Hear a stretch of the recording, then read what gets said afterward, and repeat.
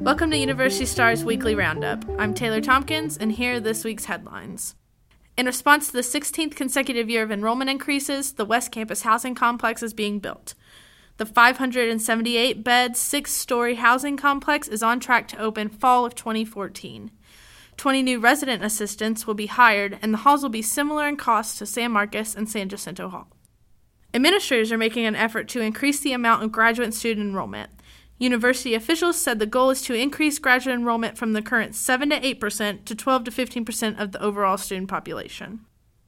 According to Interim Director of Transportation Services, Nancy Nussbaum, Parking Services is operating under a $338,000 deficit because of parking garage loans. Parking Services officials are attempting to make up for the gap between revenue and expenses with permit sales and other money-making ventures. According to Assistant Director of Parking Services, Stephen Prentice, Parking Services wrote over 34,000 tickets and made more than $4.3 million from it. For more on deficit, garage loans, and parking tickets, read our 3-part series about parking services on universitystar.com.